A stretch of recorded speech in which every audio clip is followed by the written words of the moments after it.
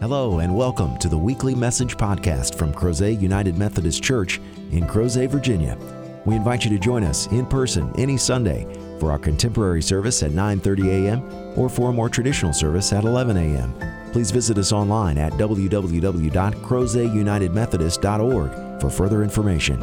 We hope you enjoy this week's message from Crozet UMC.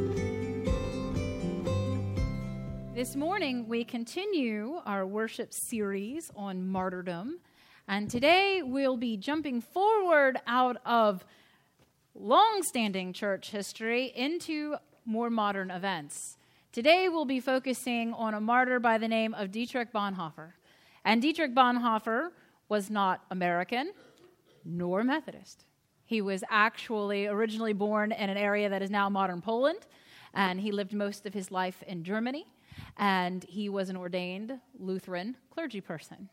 And so how are we focusing on Lutheranism? Well, first of all, one of the most glorious things that I like about Methodism is that we're very ecumenical, and we love our church universal, and so we don't distinguish solely based upon who is a United Methodist or not. But you might be interested to know that Dietrich Bonhoeffer was the first martyr officially recognized by the United Methodist Church. And this happened in Dallas, Texas at the the General Conference of 2008. There, the United Methodist Church received a petition from a seminary student who wanted to have Dietrich Bonhoeffer recognized so that he may be put forth as an example of what our faith can do and how our journey of discipleship may end. And so that's how Dietrich Bonhoeffer comes to us. He's not one of us from birth, not a dyed-in-the-wool United Methodist. However, his lessons have influenced many of us, whether we were aware of them or not. Dietrich Bonhoeffer was known for being an intellectual theologian. He had received his doctorate in theology from the University of Berlin, graduating summa cum laude. He was later not only a theological professor, but he was the dean of a seminary. And he included in his educational training coming to the United States and actually taking classes and doing coursework and study at the Union Theological Seminary in New York City. And so as Dietrich had traveled around, he remarked about how enlivened the gospel was here in the United States. That when he came here and he was engaged in conversation and reflecting upon the work of the gospel in trying to make social change and rid our nation of segregation. Already the wheels of equality were working back then. And as he came and he was paying attention to what his colleagues in the black church were doing and saying, he was very moved by their using the gospel to undergird and equip their move for social justice. And he left and went back to his home area in Europe. And as he did that, he said, I have enjoyed my time here. However, there is no good theology here. And coming from a German Lutheran, I kind of expect that. But we also know that there's wonderful theology here in the United States. But Dietrich gave us something truly interesting. He lived out for us the words that you heard a moment ago from 2 Timothy. That this is not a golden road paved with ease. Discipleship is difficult. It is hard. It includes our discomfort, sometimes our suffering. Because walking this path, we are walking a road that was paved not with ease and asphalt, but the blood of the cross and the struggle for the kingdom of God to be built here on earth. And so Dietrich reminded us of that. He started to look at his faith differently. He thought that faith wasn't something that we simply threw out at certain times of the year. It was not a Christmas and Easter celebration for him. Instead, faith was transformative. It was power. It was fuel for making real change in the world. And he was known for coining the phrase, cheap grace. And if you've ever heard of that, then no doubt you are hearing not only Bonhoeffer, but those who have been richly influenced by him. The United Methodist Church is built upon a foundational doctrine of grace, that God has chosen through no merit of our own to not only love us and forgive us, but to bless us. And grace is that fulfillment. Dietrich Bonhoeffer said this, "Cheap grace is the grace we bestow on ourselves. Cheap grace is the preaching of forgiveness without requiring repentance, baptism without church discipline, communion without confession. Cheap grace is grace without discipleship, grace without the cross, grace without Jesus Christ, living and incarnate. He said that because there was a trend in the church where people were starting to say that once you were forgiven, it was over. Once you had accepted Jesus Christ, your story and your journey ended. And Dietrich pushed back on that. He did not believe that grace was something that we received once, period, the end, and go forth and live your life as if nothing had happened.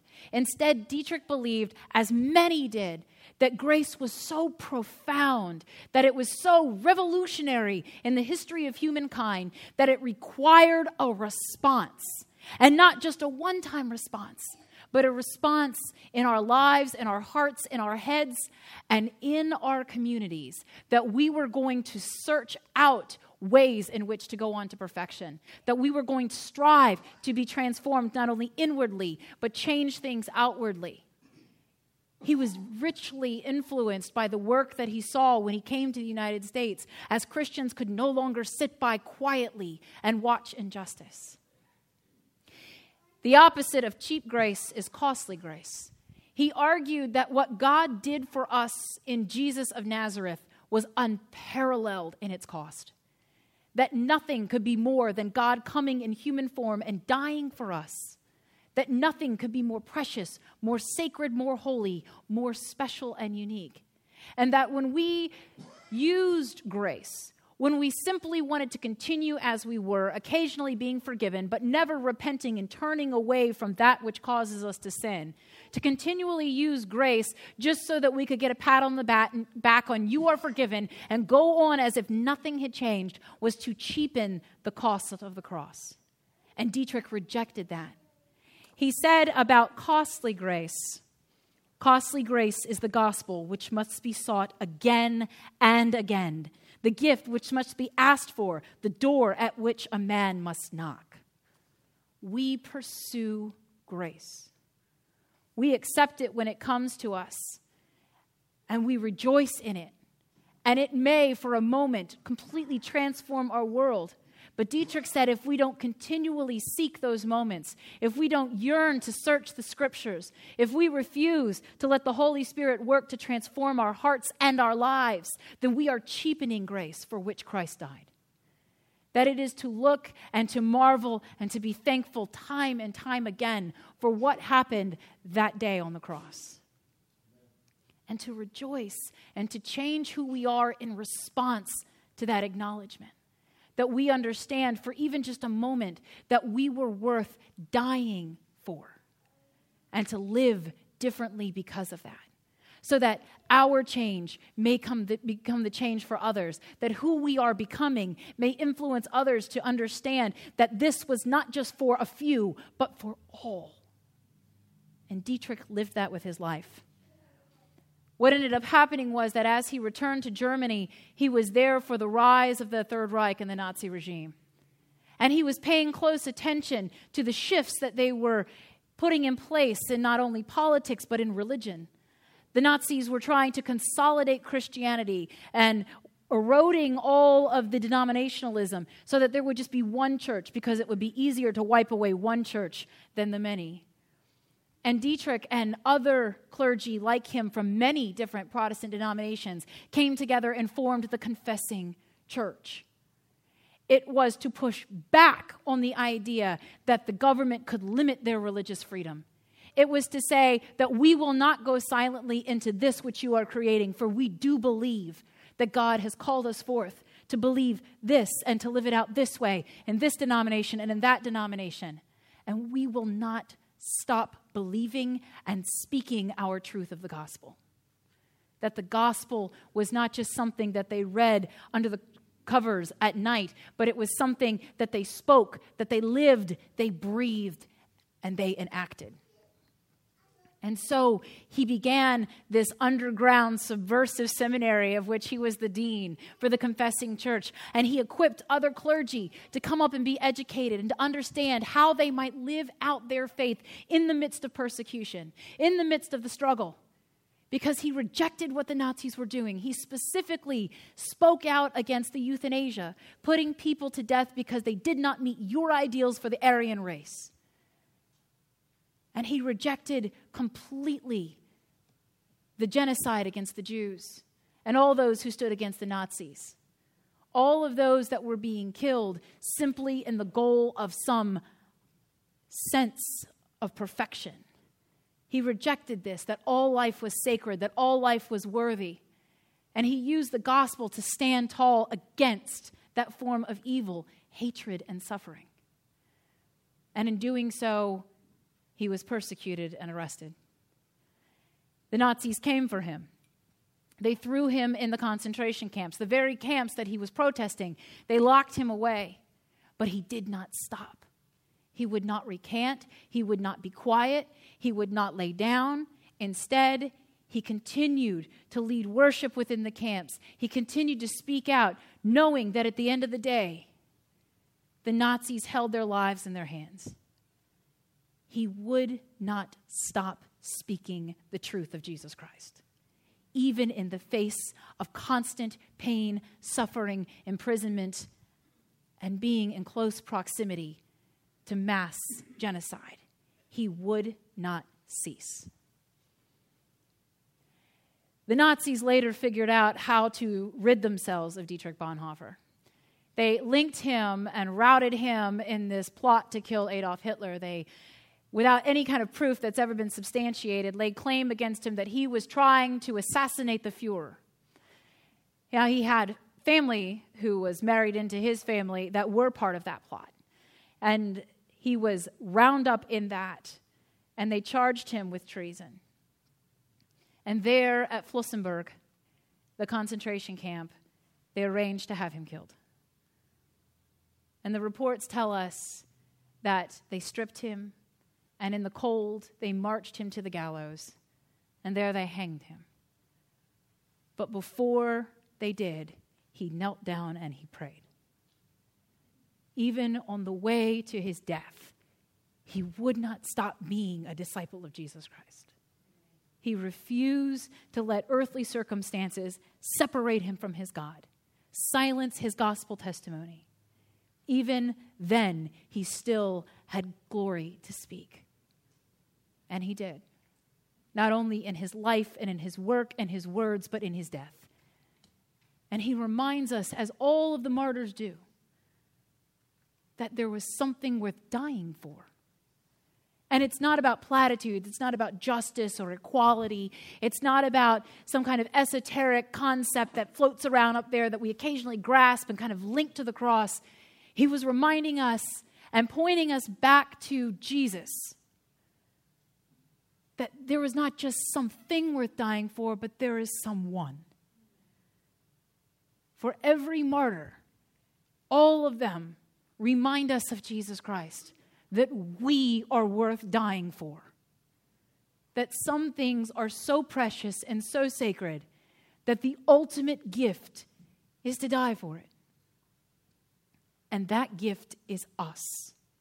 That we are those for whom the martyrs suffer and die, so that we can be reminded that the gospel is not dead, that we do not recant for saving our own skin, but instead we recognize that at the end of the day, the work is hard and the work is difficult, and it may include our own suffering, and yet we go forth. It reminds us of the Garden of Gethsemane. We're there on the eve of his betrayal, his arrest, and just the beginning of his abuse at the hands of the Sadducees, the Pharisees, and the Roman Empire. Jesus knelt down in a garden at night to pray. And he said the same things that we say to ourselves even now. I don't want to do this. This is not what I would choose. This is not how I want to be. But Jesus said, If this is what you want, Almighty God, then I will go. I will do it. And I will suffer and die, because that is the cost of grace. And he did. And all of us who have been in ministry of some form know what it is to suffer for ministry. I would love to stand here and tell you that ministry is all sunshine and smiles and warm and happy feelings. But it doesn't feel like that all the time. There are those who suffer for the sake of the gospel. Usually this feels like Vacation Bible Camp. Right? A marathon of long days trying to make everything come together for over 100 children is not all happiness and smiles. It's long and it's hard. And God bless those who do it. Because people will often look at people like me and people like you who are in ministry, and they will go, is this really what you want to do? And if we're honest, the answer is no. You know, being up at 5 o'clock in the morning, 5 days in a row, knowing that I'm going to have worship on Sunday. No, that doesn't exactly sound great. Exposing my immune system to God only knows what for 5 days. No, and having to triage things on the fly, because guess what? Kids are kids. No, it may not be what I want to do. Wouldn't you rather go home? Yes. My pajamas sound really awesome right now, but no, we're going to be here. Because the truth is that it is worth it. We suffer in ministry. We do things that we don't want to do. We go places we don't want to go. And we put ourselves, our minds, our hearts, and our bodies through things that we would not choose in a rational mindset to do, because we know that it is worth it. We spend our entire ministry waiting for that moment when God reveals the joy. Those moments of illumination for us, where a child and you can connect and you really do see Jesus Christ in them, and they look at you and you know for a moment that someone sees Christ in you. Those moments of holiness, of sacredness, where the whole world seems to stop and shift on its axis. Because for that moment, you feel like the kingdom has come and God is very much with us. And we know that eventually that will change the way they interact. Dietrich Bonhoeffer believed this. He said something that motivates me even today. He said, the ultimate test of a moral society is the kind of world that it leaves to its children. Do we, at the end of every day, look back on how we lived our lives and think to ourselves, this I would bequeath to my children and to the children of others? Is this what we would leave?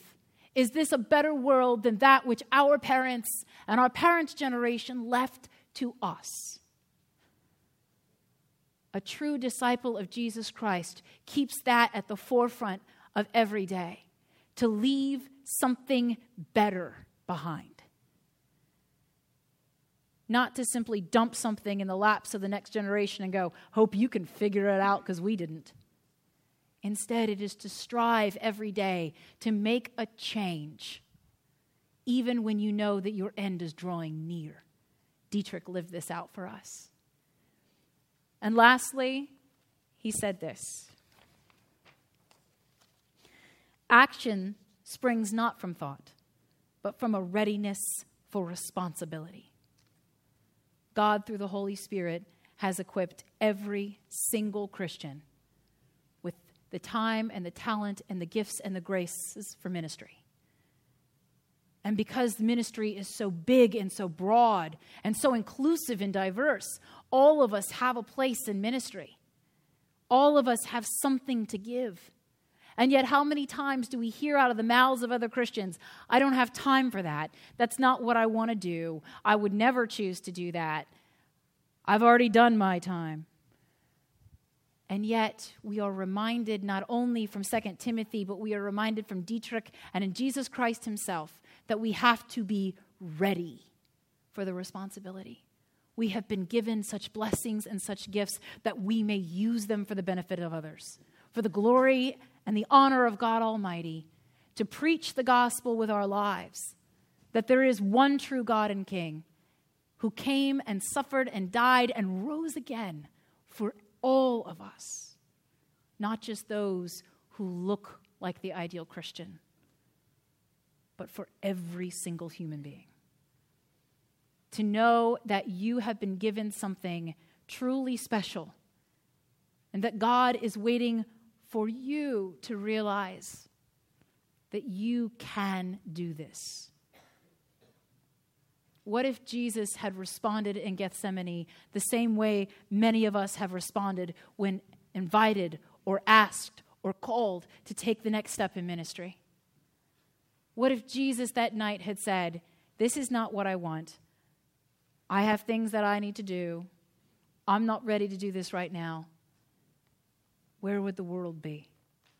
But instead, with faithfulness that makes our hearts shudder, Jesus admitted that this was not what he wanted, but that it was the will of God and he would not stray. And so he marched all the way to the cross for us. Dietrich Bonhoeffer wanted us to remember that, to be inspired.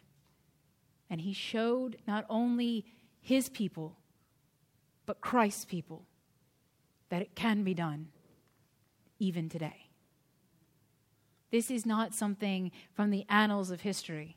Dietrich Bonhoeffer died April 9th, 1945. And while that was before my birth, there are those in our family of faith who were alive when he was killed. And the true tragedy, beyond all tragedies in his death, is that it was just 2 weeks before the Allied forces would liberate Flossenburg. Just 2 weeks away from salvation. And yet, his death continues to hold us accountable, to inspire us, to remind us, and to equip us. Never to stop, never to let fear or earthly powers capitulate the gospel.